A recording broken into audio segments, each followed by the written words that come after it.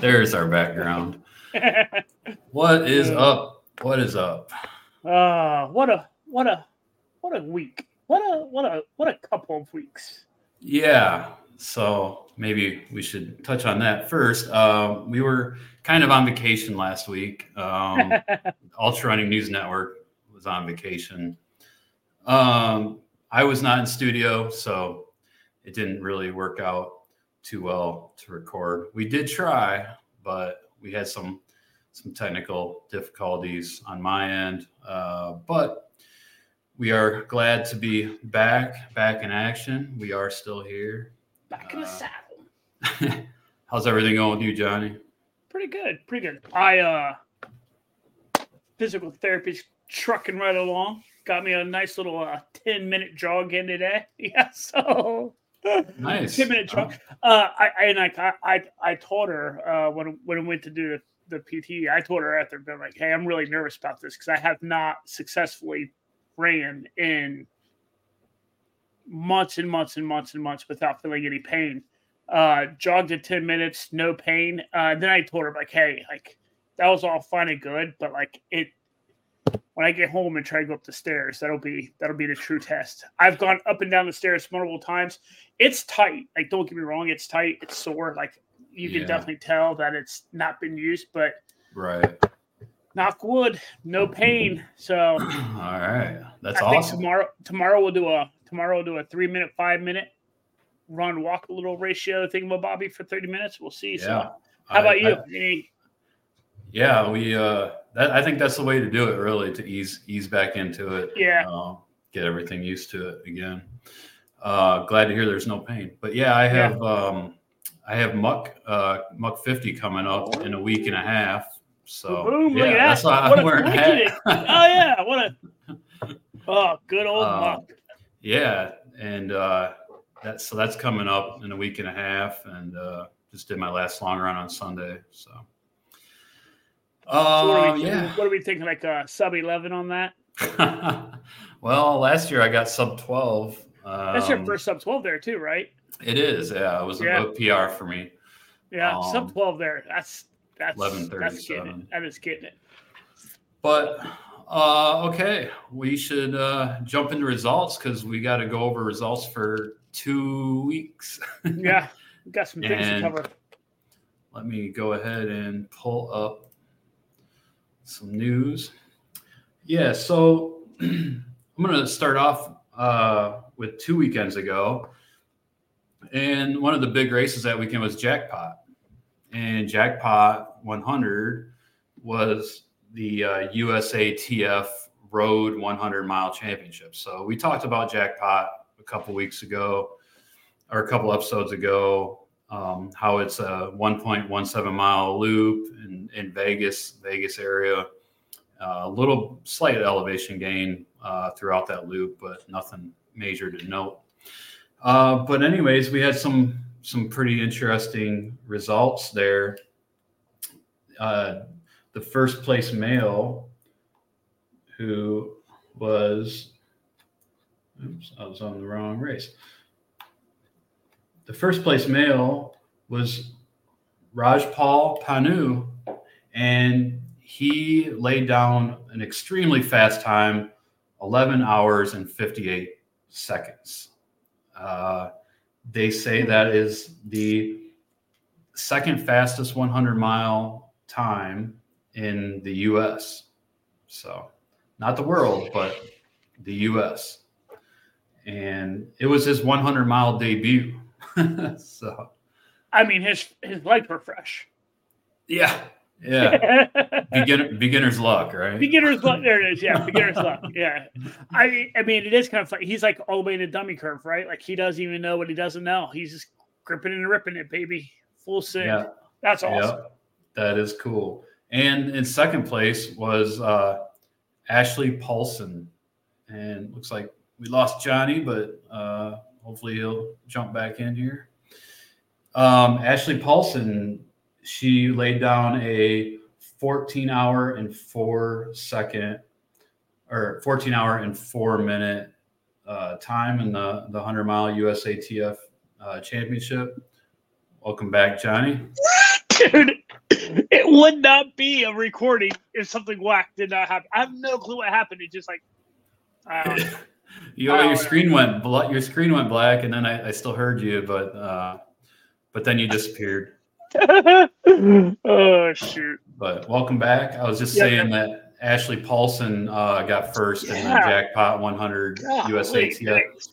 So she's continuing to prove all the haters wrong. You know, we talked about it before, how she was accused of cheating in Badwater 2 years ago, and she came back to Badwater, and they found out she did not cheat, and she came back and won Badwater outright last year, and she also laid down a fast time, 100-mile time and across the years, which was at the like New Year, it was in December in Arizona around a track, 14 hours and 37 seconds, but she won this jackpot in 14 hours and 4 minutes, which is the sixth fastest 100-mile times in North America. So she continues to get better. She put all the trash talk aside about the Badwater, but didn't she get some doping allegations against her too? Well, she did serve a 6-month doping sanction back in 2015 and 2016 for a triathlon. Yeah. Positive for ostarine, which is a selective androgen receptor modulator, whatever the heck that is. My big thing, I really hope that she is clean as a whistle. Because she's just kicking so much ass that it would just suck. You know what I mean? Like she proved everybody wrong about Badwater, which is super awesome. And I really hope that it just stays. Like I hope everything is on the up and up. Just so it's like, I'm that, you know, I could also be that one, because that one we will talk about here in a little bit also. But I mean, you know what I mean? Oh, yeah. Just super cool. So, you know, like I said, this is a USATF. It's like a USA Track and Field Championship event. And I believe there's probably prize money involved with that. So I'm guessing that they did drug testing at the end of that. I don't know for sure. Yeah, 1 billion% they probably did. But right. So, yeah. I didn't even think about that. Yeah, so I'm pretty sure she's on the up and up. Yeah. You know who else was there? Glaze was there, and I saw his wife ran her first ultra at this race. Yeah, I saw that on Instagram. So kind of cool. So yeah, and he did pretty good in the 100-mile too. I can't remember what his result was, but I'm not sure. He did really well. Very cool. And also AF marathoner, he was there volunteering. I saw him on Instagram. Yeah. Okay, next is Tarawera, a pretty famous race in New Zealand. UTMB bought them out in their buying spree. But Tarawera, you know, they added the 100-miler, I think last year or the year before. But their main event is the 100K or 102K. But for the 100-miler, there was a U.S. runner, Adrian McDonald, that took first place in 15 hours. And the Japanese runner, Kanoka Azumi, was the first place female in 18 hours and 24 minutes. But a 15-hour 100-miler at Tarawera that's pretty smoking. That's cooking. Yeah, I don't know how much elevation gain is. I'm guessing it's because the 100K has 10,000 feet. Yeah. So I'm guessing the 100-miler has, 15,000 feet of gain. So 15 hours is pretty good. In the main event, the 102K, first place female in 9 hours and 14 minutes was Ruth Croft. And if you remember, Ruth Croft in 2022 won Western States. and Ruth Croft is also from New Zealand. And in first place, looks like we lost Johnny again. First place, we have Daniel Jones, and he laid down a super fast time of 7 hours and 46 minutes. He is also from New Zealand, and he got 5th at Western States last year, I believe. So, like I said, they're both from New Zealand, so the Kiwis were rocking their home event this year for the 102K. American runners, Justin Grunwald got 2nd, and Sage Canaday on his comeback tour, he had a lot of injuries in the last 4 or 5 years, and he's finally coming back now. He ended up with 4th. And American Beth McKenzie, who lives in Australia, got 2nd for the ladies. Welcome back again, Johnny. So it turns out when there's a big red banner across the top of the screen that says this version of Chrome has a bug, and if you have your touch-up filter on, it will cause crashes. Turns out when that banner's on there, you should listen to it and turn off your touch-up filter. Who knew? It literally took me that second time I finally read the red banner. I finally read it. I'm like, oh. There it is. Problem solved. Problem solved. That's right, folks. Right. I work in software. Yeah. A salesman at that. Yeah. Or a sales manager. Yeah. So the Formidable 50K was in Cool, California, and it's called Formidable because it has 4 climbs, a little over 6,000 feet of climbing. And Helen Mino Faulkner is a pretty famous name in the ultra running community. She got first for the ladies in 4 hours and 21 minutes. Reed Brewer got first for the men in 3 hours and 56 minutes, which to me, that's pretty fast times for 6,000 feet of climbing, a sub 4 hour. Dude, I mean, I can't run a sub 4 hour marathon in the streets. Never mind a 50K with 6,000 feet of climb. Like, that is studly. That is. Yeah, exactly. And this is it's near Auburn. I think it's on some of the trails that Western States is on, or near some of those trails. So Hag Lake Mud Runs 50K in Oregon was another big one. 50K champs were Susan O in 4 hours and 36 minutes for the ladies, and Jake Denny in 3 hours and 46 minutes for the men. All right. That was for 2 weekends ago. And this year, I can't recall 2 weeks ago. I can't remember. But I would guess that place was probably a muddy mess this year because it's been super warm, and like everyone on the West Coast, they've had that atmospheric river or whatever it's called. I know all about that. That's why, yeah. I mean, I bet that thing was a muddy mess up there in Oregon. I bet that thing was just insane. Yeah. So I didn't read much about it, but I Run Far said that they reportedly experienced the namesake mud. Yeah. I mean, there's just no way it wasn't. Yeah. Yeah. All right. So that was 2 weeks ago.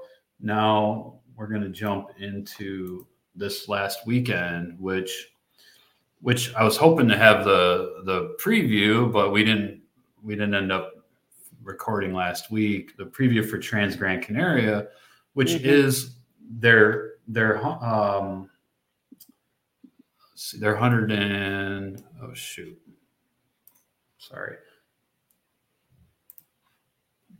their 125K is the third race in the World Trail Majors series. Yeah. Black Canyon was second, and Hong Kong 100 was first. So, and again, the World Trail Majors is it's kind of an alternative to the UTMB series and it's races that are established. They have live streaming and, a big following, but they adhere to some old school values and everything. But anyway, so there was a big spotlight on the Trans Gran Canaria 125K. And this is in the Canary Islands off the coast of Spain and Morocco. 78-mile race with 22,000 plus feet of climbing. So it transverses the island, like it goes across the island. I imagine it's pretty technical. There was 4,500 runners across all of their races. And, the main sponsor is North Face. So they had a bunch of their athletes. So it was really, really competitive. And there was two big names for American ultra runners that were in it this year, Courtney Dauwalter and Zach Miller. And, of course, Courtney, the GOAT, does it again. I mean, it's like, do you miss a beat, right? Like 2023, just she absolutely owns 2023 and then just comes back and like right off the rip, just like starts throwing down like dominance in 2024. Yeah, she led wire to wire. She didn't give up the lead at all. She said she missed going into the pain cave. She hadn't been in the pain cave for a while, so she wanted to go back into the pain cave. She said afterwards she said she did go into the pain cave, but obviously she held true to form and won that in a dominating fashion. I'm betting her pain cave is different than our pain cave. Because like on Instagram, even when you see her finishing, she's still like, yeah. I mean, she's exhausted. Don't get me wrong, but she's not like shoot me in the head exhausted like I've been. You know what I mean? Like where it's just like I don't even want to move for a day.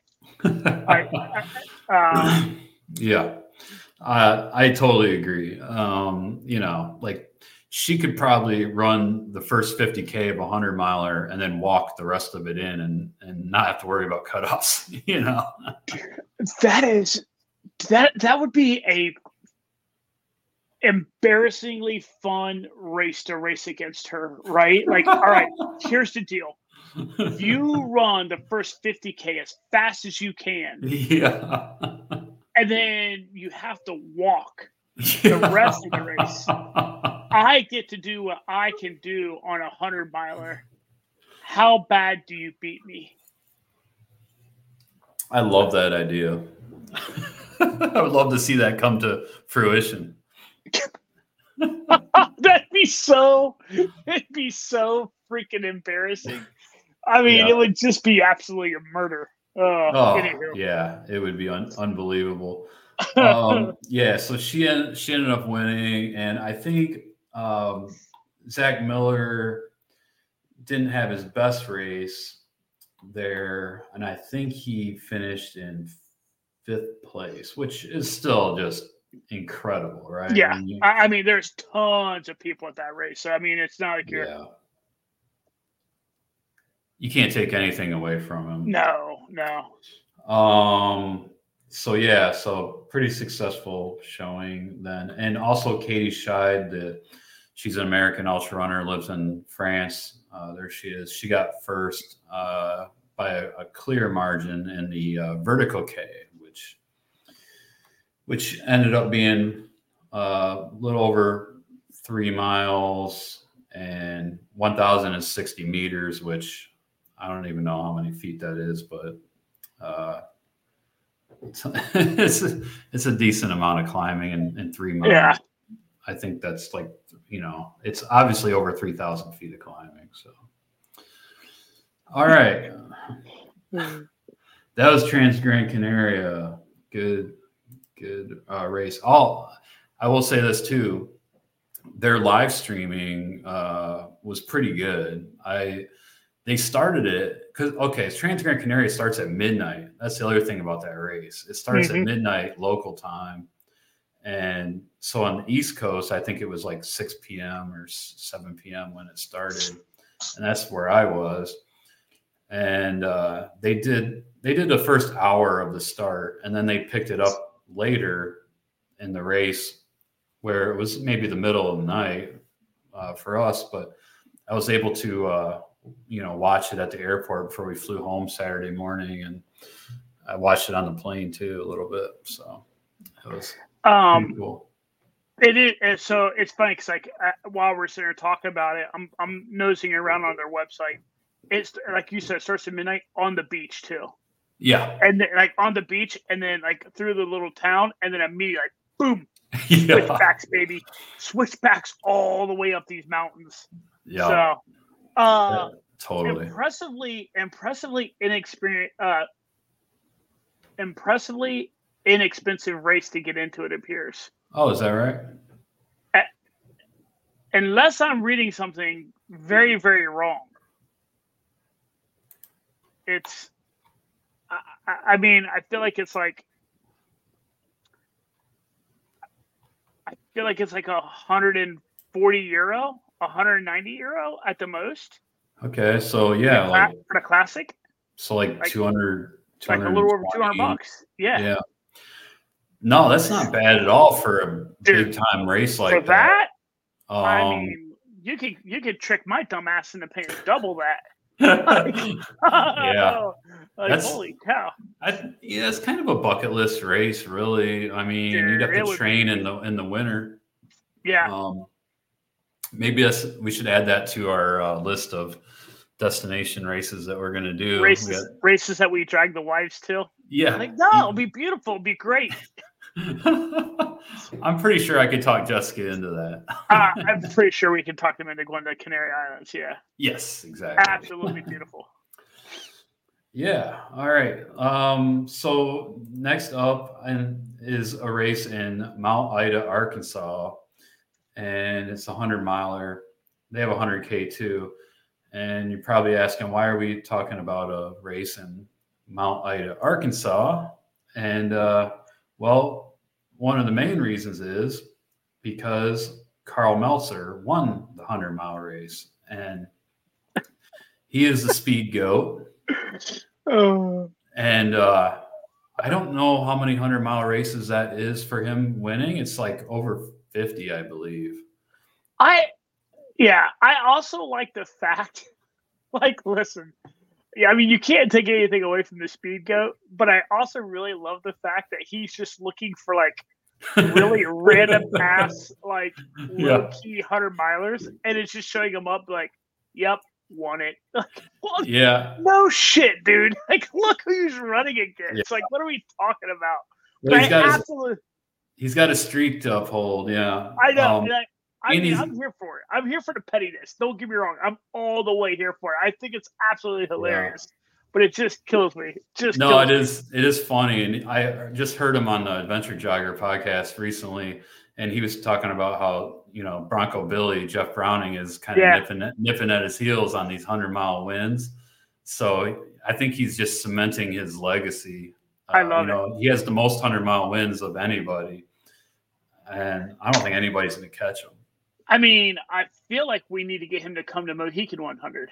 Yeah, totally. That'd be amazing. He would destroy Mohican. Let's see. Do you think he could run Mo 100 in? You think he hits in sub 16? I don't know. He kind of talked how he was slowing down lately. I think he'd probably go 17 hours. Yeah. Who knows, though? Who knows? So cool. I mean, anything's possible. He might have a great day and crush it. The name of the race is Lake Ouachita Vista Trail.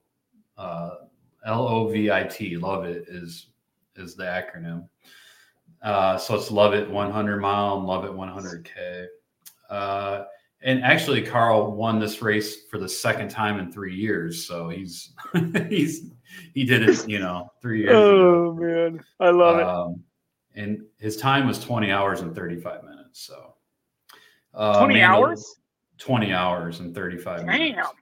Damn. I don't know anything about this race, elevation wise or anything like that, but I mean, it's Arkansas.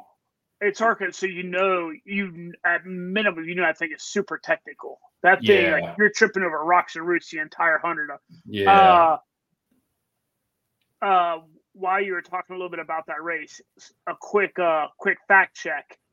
As of December 11th, 2021, so this is 3 years ago. No, just a little over 2 years ago. Meltzer Espigo has 45 100-mile wins. As of 2021? Yep.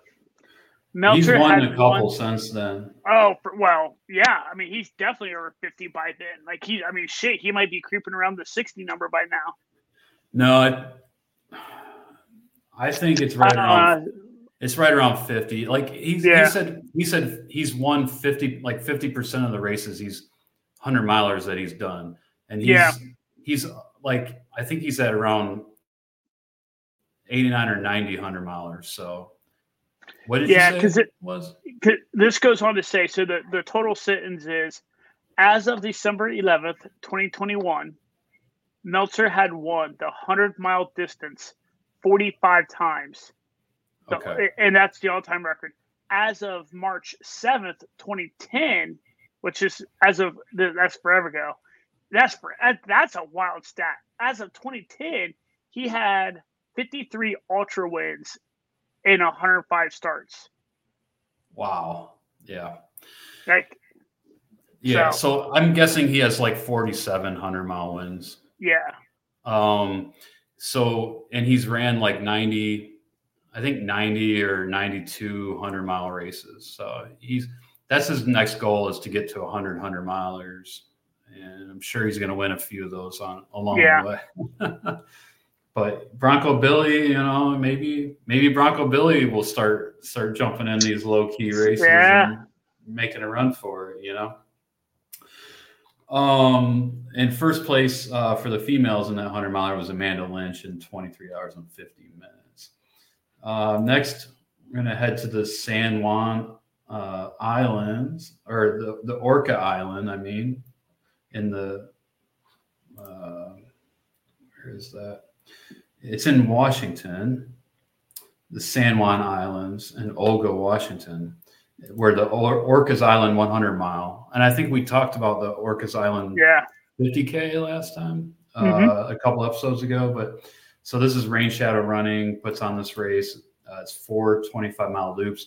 I think there's a ton of climbing. I think it's super technical too. But Jeremy Douglas was first, 21 hours, 32 minutes. And Polly Brookings got first for the ladies in 27 hours and 13 minutes. So let's see what else we got.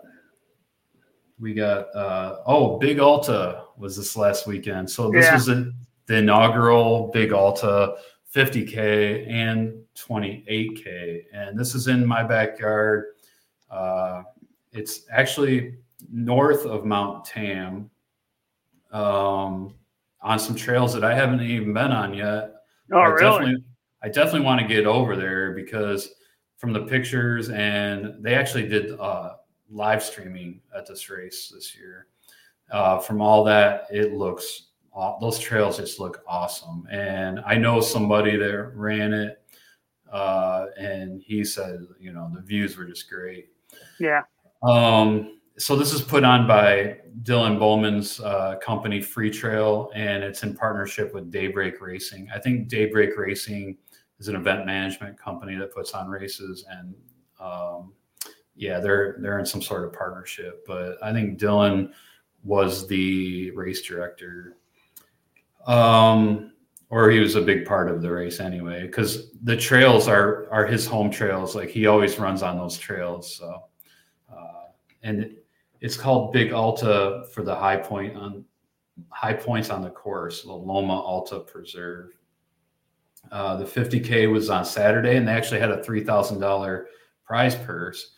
So it brought out some pretty elite, super fast runners. A lot of them from the Bay Area, but they also came from other places too. But first place, Sunday's 28K paid $2,000 to the first 3 finishers.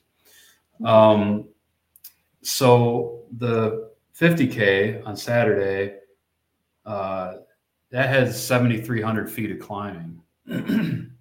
And Eli Hemming, who's on a roll, he just crushed Black Canyon 60K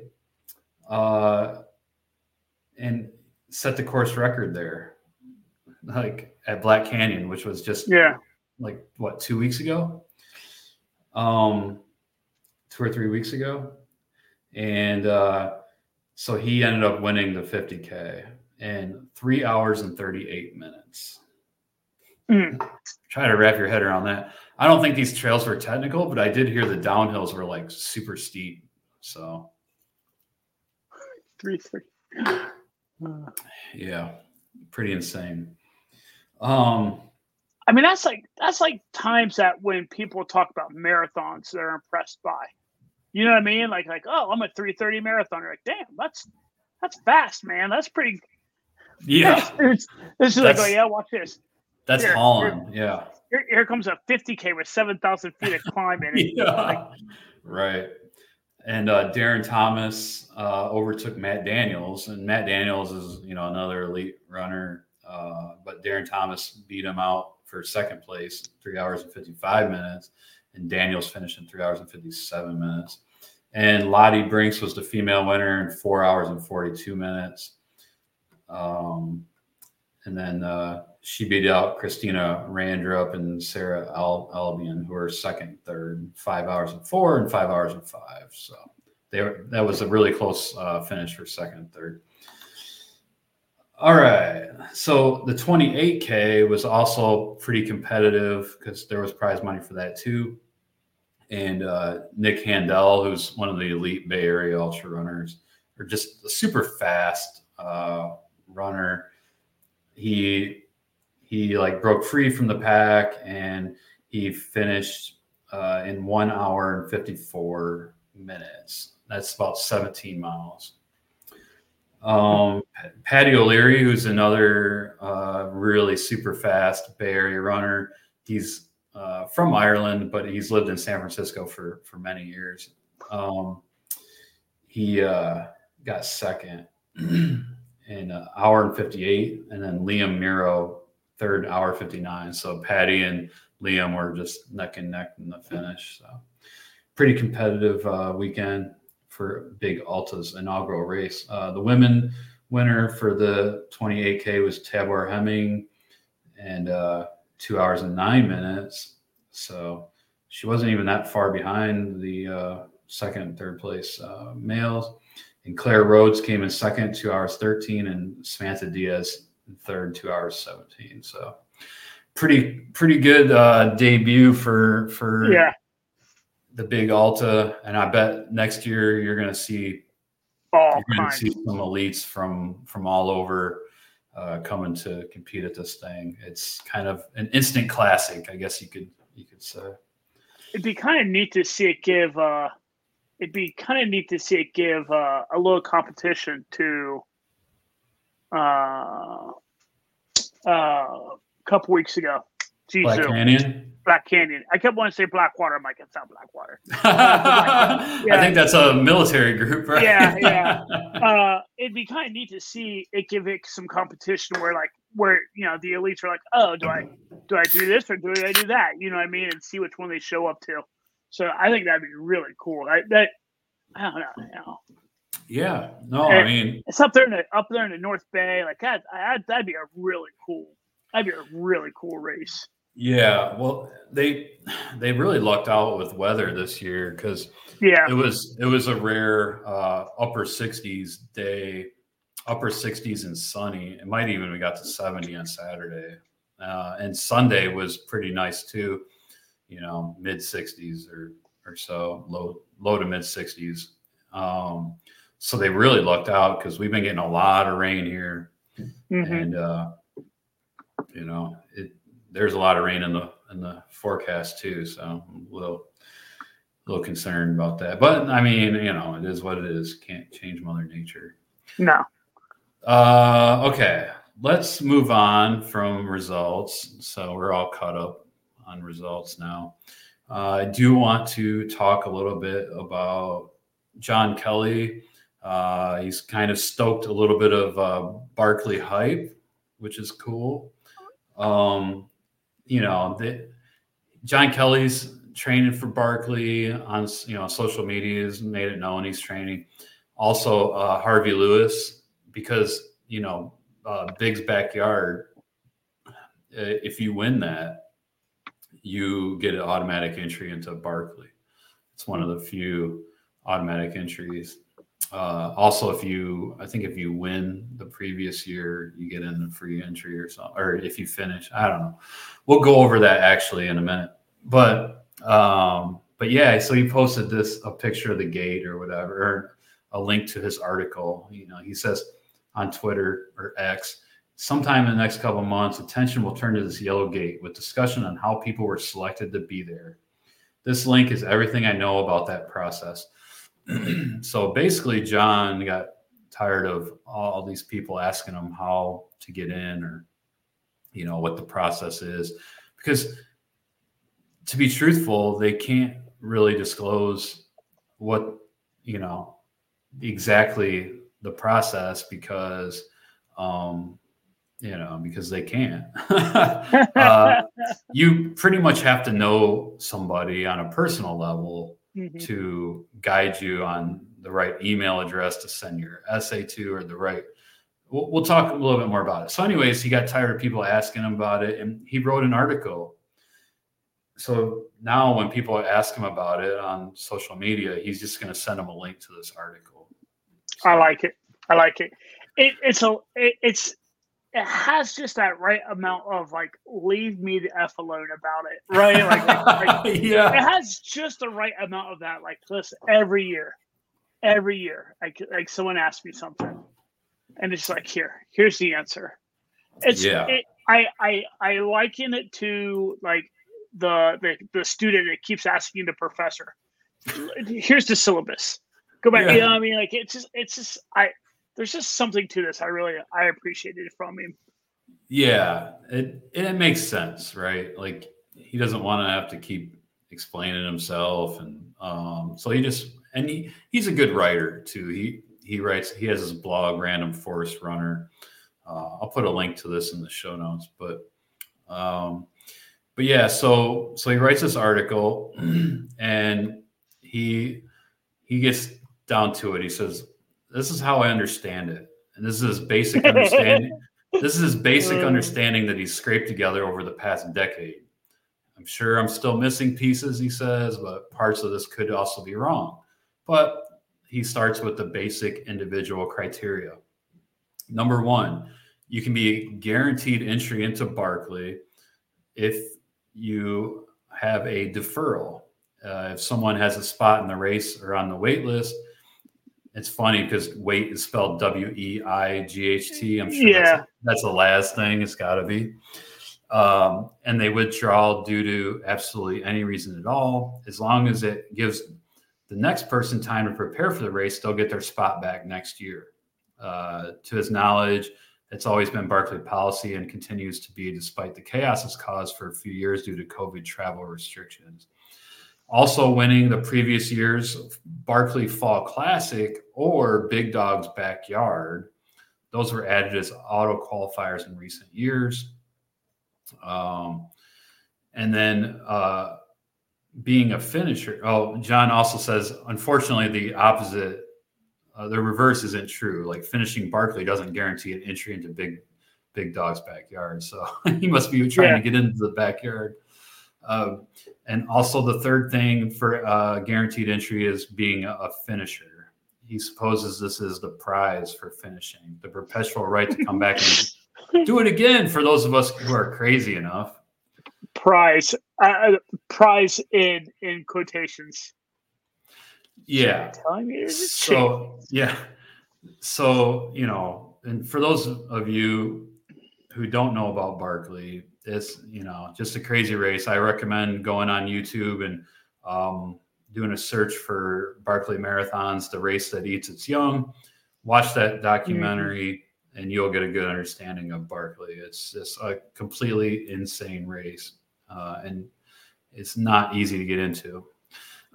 So the next point that he makes is if you have a non-zero chance of finishing, this could be called the elite criteria.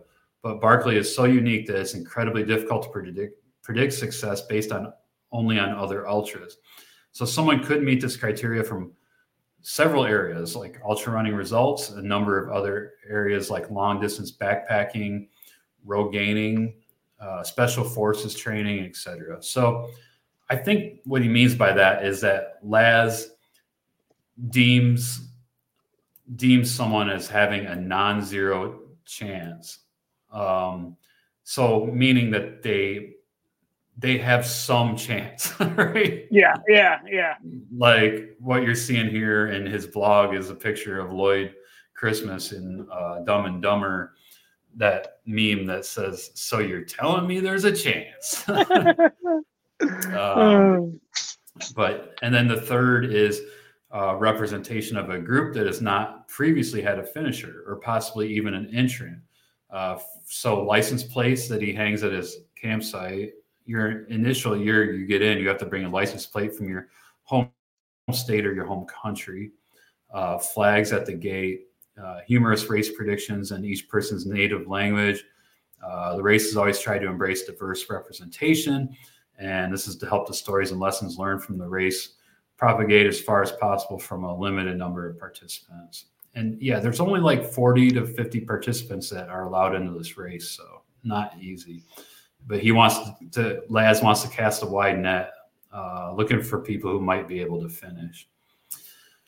And last year, they had the first finishers for both France and Belgium, Aurelien Sanchez and Carl Saab, the Belgian dentist who we've talked about. So the Belgian dentist. Yeah, the raging dentist. Like he is just a heck of an ultra runner. But, yeah. And then last year Jasmine Paris had the best ever female performance, finishing 4 loops over the cutoff time. He has yet to see someone who meets both criteria 2 and 3 not get in within a few years. Usually they do on the first attempt.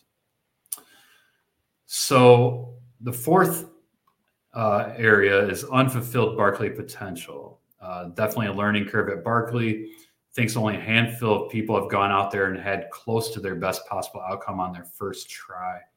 Most people are given another chance to find their potential, particularly if the first outcome proves the person meets criteria 2. And this is one reason why some people might get in multiple times in a row, but if someone doesn't continue to improve or show further potential, they no longer meet this criteria. And also probably not criteria 2, which is you're telling me, or the non-zero chance. Fifth criteria is persistence in applying. He doesn't know if there's official formula for number of tickets that someone has, like Western States or Hard Rock lotteries, but people who continue to apply will continue to get more weight. Once someone is on the wait list, they can guarantee to continue moving up each year as long as they continue applying. 6, an extensive, if not elite, career in ultra running. Someone who's done their time in the sport with experience and contributions spanning many years. It's likely to help their odds. 7, a good essay. So the purpose of the essay is for someone to highlight how they meet the above criteria. Having a bit of wit and demonstrating the right mindset to succeed can also help. And 8 is luck. At some point, there's simply no way to select the 40 best applicants. And then on top of all those individual criteria, some overall limitations, agreement with the park, the camping facilities are limited, and there has to be a good mix of veteran and first-time participants. So anyways, it's a pretty interesting article. Like I said, I'll share the link to it if anybody wants to check it out. So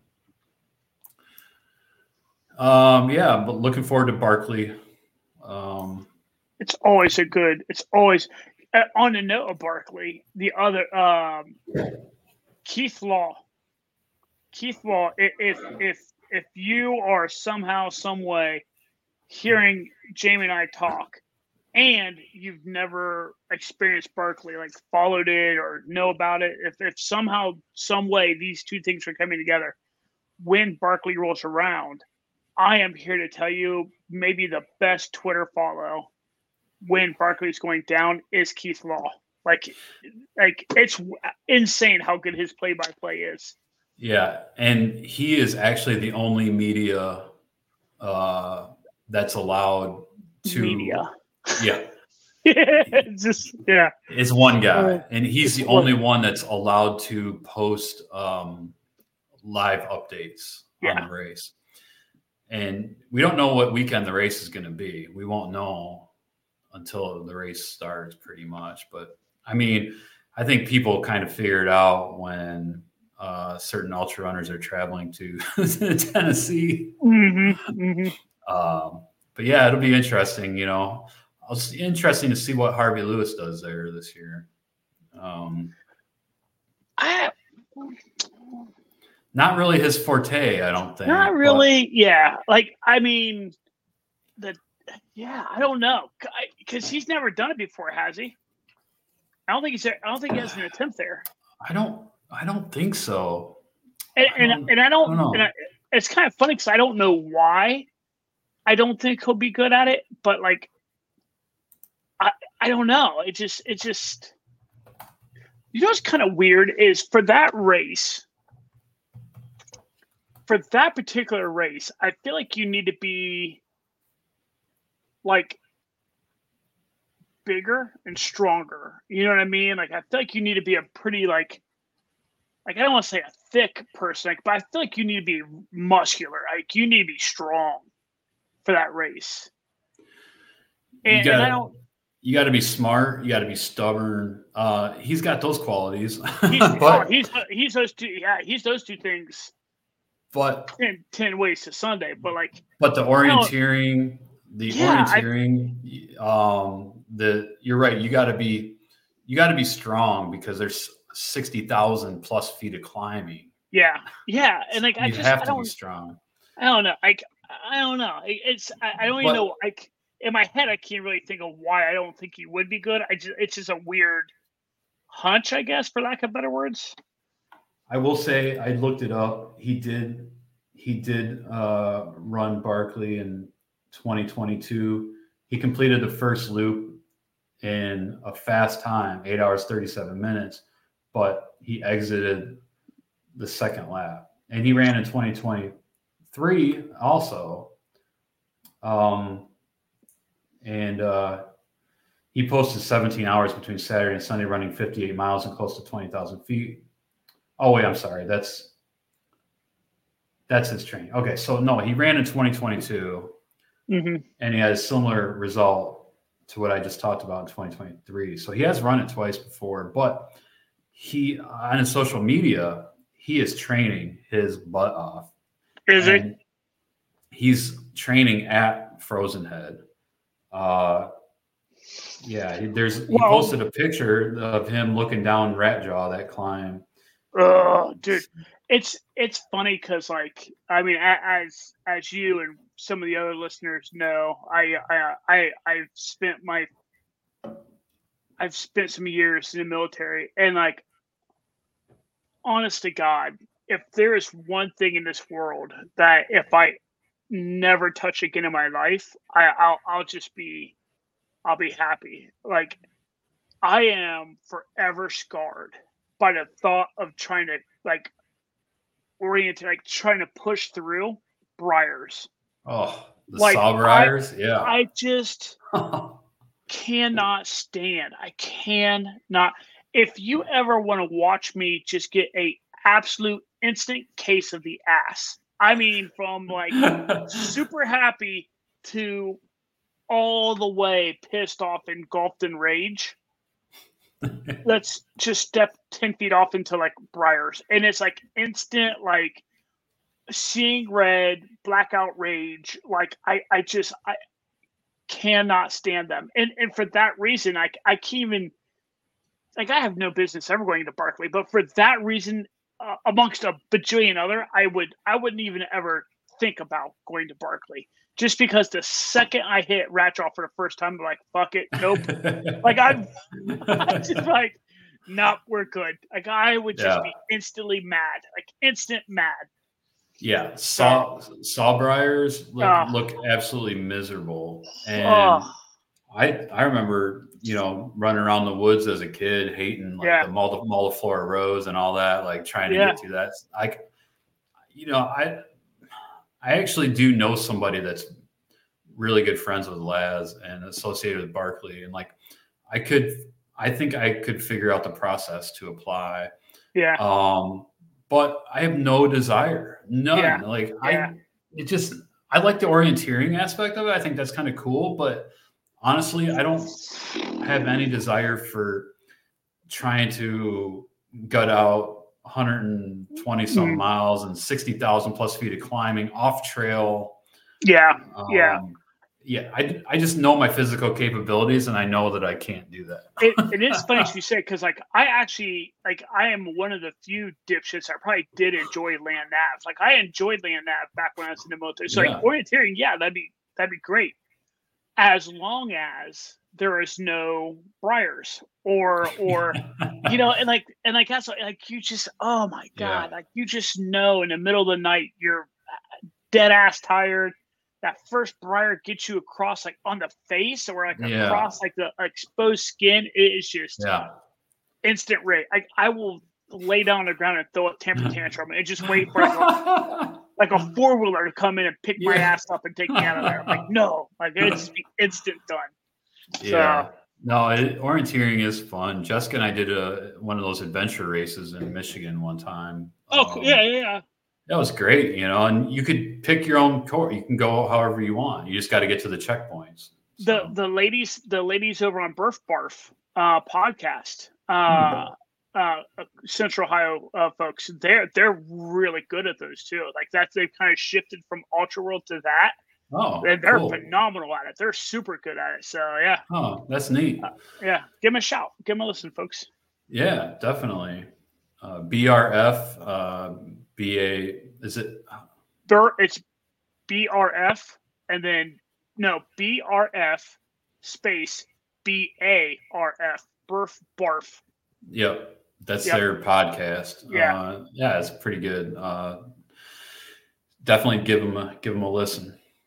Um, okay, so we're gonna move on to our next little story, which is AJW had a post on Twitter, or actually Thomas Black had a post on Twitter, but talking about some observations that AJW, Andrew Jones Wilkins, made related to some data that Thomas Black collected a while ago. And the data ended up showing that better athletes spend less time at aid stations. I mean, that makes sense, right? I Yeah. mean, Yeah. it should go without saying, doesn't need data to verify. But if someone wants to truly compete in an ultra, they have to be extremely efficient at aid stations. And AJW commented, said, an observation today after completing my first ultra in 3 years. This current generation spends way too much time in aid stations. It's almost like they prefer the aid stations to the actual race. Am I wrong? Question mark. Applying sunscreen, checking their phones, sitting in chairs. So it's kind of funny because like when I first saw this post by AJW, like both his post and the quote that quoted him out, right? Like the initial post by AJ was just back like 2 weeks ago, February 11th, right? That's right. And, Yep. and he was talking at that time. He was talking about like everybody. Like he Mm-hmm. was talking about like middle of the Packers, back of the Packers, because like he's saying like like messing around their phones, like taking selfies at the aid Yeah. stations, and like having fun doing like taking the having fun to do the race like over the top a little bit. You know what I mean? And like I 100% hear what he's saying. Like it's kind of funny because like I mean, shoot, just in the what 8-9 years you and I've been in the ultra world, right? We've seen that shift of where like Oh, okay, totally. you come into the aid station, you get what you need, boom, boom, boom, boom. you say hi to volunteers, you thank them. There might be a buddy of yours working there. You might give them a quick fist bump, chop it up with them a little bit, but then you're out, right? Mm-hmm. Now, like he's saying, like you go into aid stations now, and it is like full on, like lounge seats are up, like they have like people are kicked back and relaxing, like it's like a whole new world. Like it's a whole new. So like when he like, and so he said that, and then the way I took the post was AJ said that, and then Thomas Black had this information from years ago and said, "Oh yeah, like here, like I have data that kind of substantiates what he's talking about." And then Thomas Black took it was like, not only does this apply to like the whole greater population, but like look at like how efficient like the elites are. It's like by no means, or like these are like they're talking about the top 50 finishers in this poll here. Right. AJ's talking about everybody, but right? It is 100% true. It is I know it is. True. I totally agree, and it's definitely two schools of thought. And I've always been one to be like, I need to be in and out. Like, I don't want to waste any time at aid stations. I'm going to walk out carrying food, eat it while I'm walking, just fill my water and go. But I will say that has burned me a few times. There's been times where I needed to do a reset. I needed to sit down, and I didn't, and it burned me. So I do think there's a time and place, like especially in a 100-mile distance. Like you'll never see me sitting down in a 50-mile, a 50K or yeah. But 100-mile, I've learned that if you're not feeling good, you need to sit down, and you need to get some calories, and you need to rest for a minute, drink some Mountain Dew or Coke or whatever. Mm-hmm. And it's like night and day when you do take that needed rest. You leave that aid station, it's like you're a new person. So, yeah, I'll tell you who, and like I'm pretty sure he listens to the podcast, or he'll be able to like confirm this. But our mutual buddy Pete Griggs, like it's a well-known kind of thing amongst of a group of us that run with him a lot here in Ohio, that if he comes in, he's kind of shaking. Like it's not because he's cold. Like he might be cold, but it's like, oh, that's instant calorie deficit. Like that's what he is. Like, and so it's like, all right, like you're doing that. Like let's sit down and like cram some food in your mouth. You know what I mean? And like, it 100%. There's a time to do it. There's a time and a place to do it. But like this thing of like selfies at every single aid station and hanging out. Yeah, no, you see a lot of that. I've heard the term grazing. Like they're grazers. Like they're grazing on the buffet that's in front of them, acting like the volunteers are like what is it? Short order line cooks. You know what I mean? Right. Like, yeah. No, I see that, and I just can't make sense. I was like, I'm like, I don't know. Maybe it's just because I know I'm going to be close anyways to cutoffs, and like I'm just like I can't waste a minute. Like when I'm about a mile from the aid station, I'll start thinking, what do I need? Okay, I need to refill my water. I need to empty the trash out of my pocket. I need to get gels and get this and go. But I always forget to empty the trash out of my pocket. Dude, every time. It's so funny. It drives me nuts when I get like a quarter mile down the trail. I'm like, son of a bitch. And in my mind, I immediately start thinking, like, do I turn back? Like, hell no, I ain't doing that half mile again. Like, I ain't turning back. I'll just carry it. Yeah. But yeah, that is super funny. I'm just like you though. Like I know that I'm cutting. Like I'm a middle of the back packer, right? Like on my best days, I'm a middle of the packer. On my best day, I'm a middle of the packer. So I know that I don't have time to be lollygagging around and fiddle farting at aid stations, like, Yeah. and I also have the overwhelming fear of like I will sit down and like I don't want to get back up. You know what I mean? Like that's my other thing too. Oh yeah. Like, I'm like, Yeah. So. No doubt. No doubt. But laying in a cot saved me at Fat Dog, but other than that, I didn't like hardly sit down at all. And my first 200 milers, I didn't sit down one time. So, but I've learned that you kind of have to, but anyways, all right. Well, kind of just, I'm rambling now. So we should, move on to our next little story. This is a good one too. Yeah, we're going to talk about this article that came out in Ultra Running Magazine a few weeks ago, written by Chris Weller, and he did his first ultra, the Tussey Mountain Back 50 miler.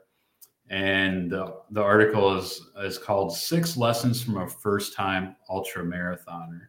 So I just wanted to kind of go over what he had to say and maybe contribute our own thoughts on it. But 5 months after signing up for his first ultra, he crossed the finish line in 11 hours and 51 minutes and 23 seconds after running 50 miles,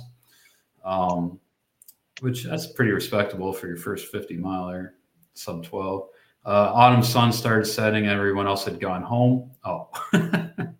The rental car was the only one in the parking lot, and he stopped his watch, looked around. He had a strangely similar thought as he did when he signed up in June. Well, I guess that was it. So apparently the Tussey Mountain Back is a fast course. If he was the last one in and nobody was there.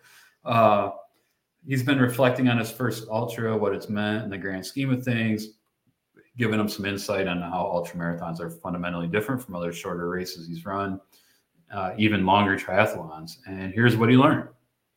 Number 1, ban your ego. That's pretty spot on. I've seen a lot of road runners or a lot of people go into races with overconfidence. Even elite ultra runners that go into races with overconfidence and get put in their place, so to speak. It's always funny when you hear like something like you'll hear like, oh, we're gonna make this race our bitch, and you're like, oh, Silky, we are starting off on the wrong foot right off the rip. You're like, oh man, like this thing is getting ready to get you back tenfold. Yeah, exactly. So that's a pretty good one. So he said he told himself he wouldn't set a goal time, but he always ended up hoping that he'd be sub whatever. Races exceeded those goals, felt like failure. He said he had no doubt he would finish. A DNF wasn't an option. Finishing under 12 hours was his only goal. Number 2 is find a running buddy. So far, he's kept saying, I ran the race and I finished last. I actually ran the entire race with a longtime friend.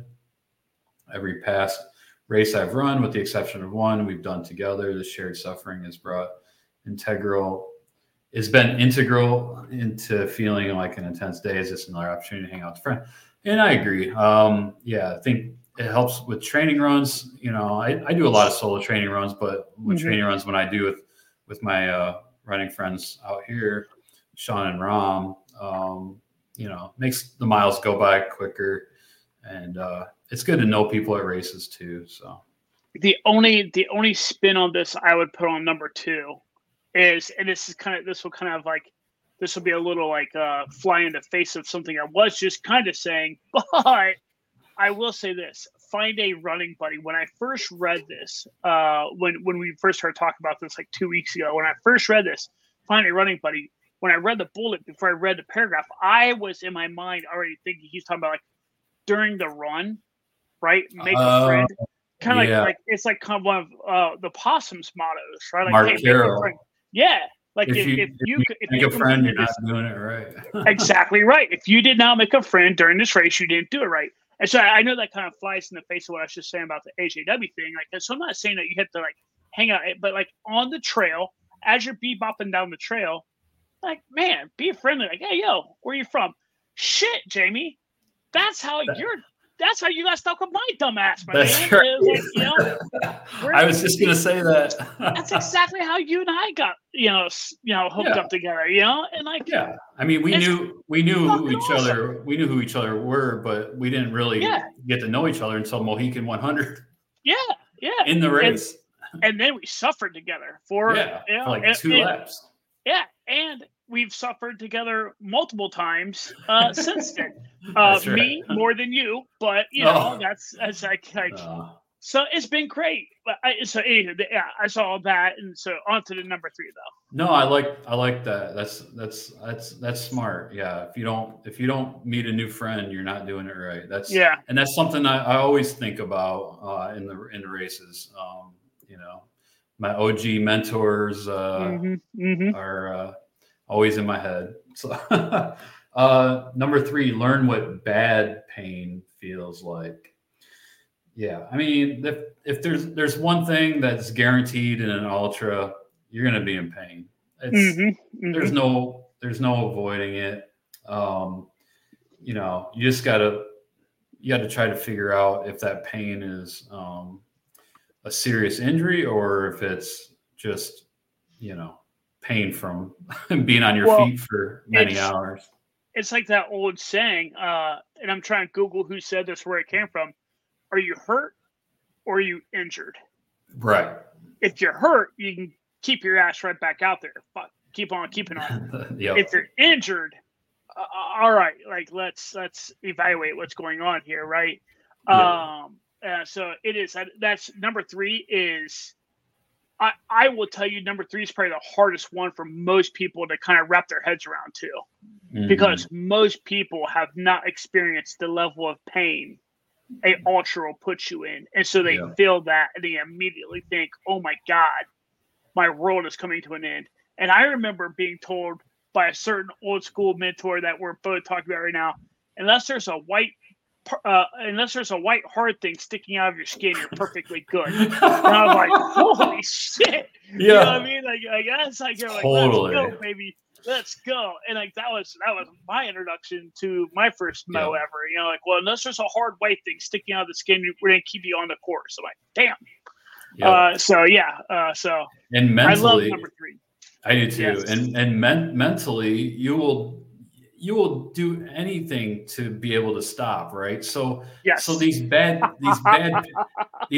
pains are just like fuel for the fire. It's like, oh, I'm definitely injured. And and a lot of these things that you think are injuries you can overcome, and there's things you can do to get through the race. Like in my first 100-mile finish, Indiana Trail 100, my calf seized up. And it wasn't a cramp. It was like, I'm like, oh my God, I could hardly even walk. And I'm like limping through lap, I think 5. And Nick Longworth was pacing me. And he's like, hey, just stop for a second. And he took his thumbs and pushed in my calf, and he just like went on it like so hard. I was just like, ah. And he threw some of that deep blue stuff on, and then I was fine. Like it just disappeared. I was like, what the? This is crazy. So, don't, give it some time and try to problem solve, I guess is what I'm saying. Yep. Number 4, food equals mood, and calories make all the difference in the world.